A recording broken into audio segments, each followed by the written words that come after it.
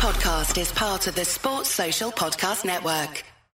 This is the Whistleblowers Daily, the bite-sized show that gives you the football headlines and some concise opinion on each every weekday throughout the season. I'm Mark Smith. These are your football headlines for Friday the 27th of January.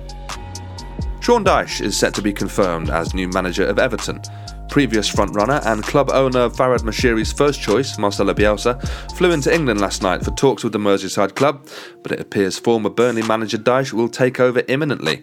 He's been out of work since April, and unlike Bielsa, made it clear during talks that he would relish the opportunity to relaunch his Premier League career at Everton.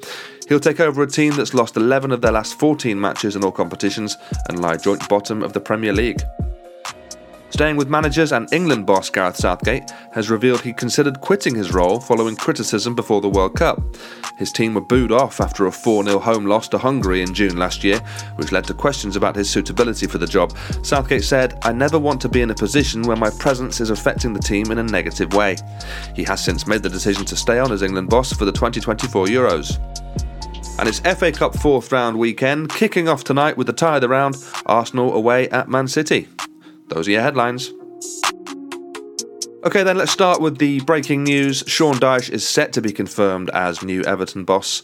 Not been confirmed just yet, but lots of newspapers are leading with this. They are reporting on it. It's breaking news because at time of recording, it's 5 minutes old, this story. So we'll wait and see. I mean, it looks like it's happening. To me, this is the correct decision. I think Sean Dyche is absolutely the right man for the job at the moment. But the fact that it was between Sean Dyche and Marcelo Bielsa speaks to a serious problem at that football club. There is no joined-up thinking. Those two managers could not be more different. They just couldn't. There's no joined-up thinking at the club. They don't have a clear direction in which they're going. Moshiri's made it obvious, made it plain that he wanted Bielsa. Okay, so that's one thing. Now, I'll talk about Bielsa and his qualities in a moment, but for the time being, just think about this. Dyche is going in knowing that the owner of the new club doesn't necessarily even want him in the job. That's not a good way to start your managerial career at a new club, is it? You want to be going there knowing that the owner of the club wants you there. You're his man. That's the decision that's been made. You're a team. And instead he's going there knowing that, I didn't quite get my first choice in Bielsa, but fine, Dyche will be fine. That's no good. Dyche is the right man for this job. He has been in this position plenty of times. He's been in relegation scraps. He's been manager of teams that have to play pragmatic football. Normally, in the past it's been because Burnley haven't had the financial muscle to compete, and therefore he's had to deal with a certain type of football, a certain type of player. Maybe that's the only way he can play football. Or maybe it's because he was restricted. Well, now he might have a chance to find out. He's not going to get much time or probably much money to spend in January, but he's got a decent squad of players, and we'll see what his management chops really are. He's not going to play expansive football. Of course he's not. Even if they had players to do that, they are very much in a relegation scrap. So it's going to be very difficult for Dyche, but he's got experience of this. He knows what he's doing. Bielsa, I think Bielsa is a phenomenal manager. You hear any other coaches in the world talk about football, talk about managers, they mention Bielsa. He's someone they really respect, they really admire him, and there's a reason for that. But as we know, the way that Bielsa operates, he needs 3 months, 4 months with the team before they get used to his fitness regime, before they get used to playing this murder ball. And you can't come into Everton, a team that are already, certainly mentally quite drained, I would imagine, but physically it's quite draining as well. You can't come into a club like that and expect them to adapt to this really, really high intensity training and this expectation of being able to press non-stop for 90 minutes. It takes a long time.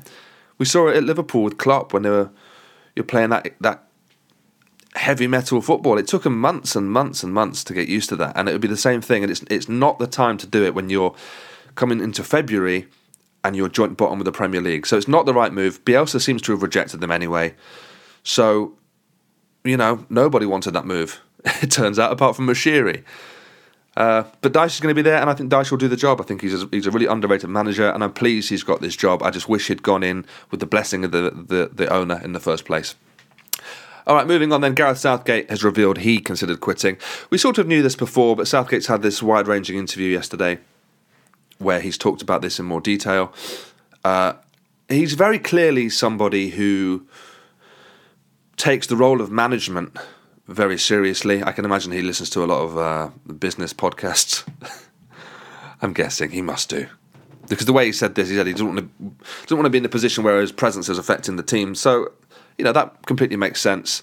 He's somebody who is very studious, very sensitive. I think he's really good. I think he's a great manager. He seems like a really good person. And I think the crucial part of it is there'll be people listening to this saying, well, we should have got rid and got a more progressive manager, or maybe a manager who's more attacking.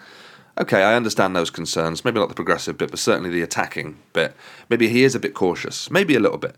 But he's also been our most successful manager of the national side for a long, long time.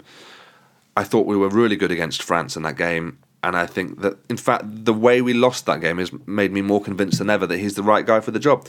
Because we dominated large parts of it to a team that are one of the best in the world. I've never seen an England team do that before.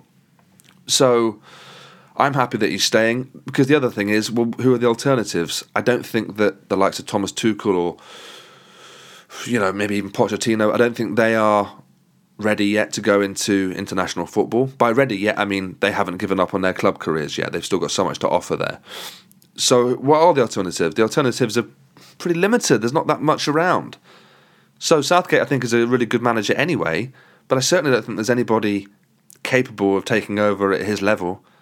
So I'm pleased he's staying, and I think that the interview he gave yesterday just sort of adds more meat to that. Yeah. Right, anyway, FA Cup, 4th round this weekend. Some really good games coming up, starting with Arsenal away at Man City tonight. No idea how strong the teams will be. But having said that, Man City are incapable of picking a weak team because their squad is so insanely deep. So wherever you're watching that, I hope you enjoy it. We'll be back same time, same place on Monday for more Whistleblowers Daily.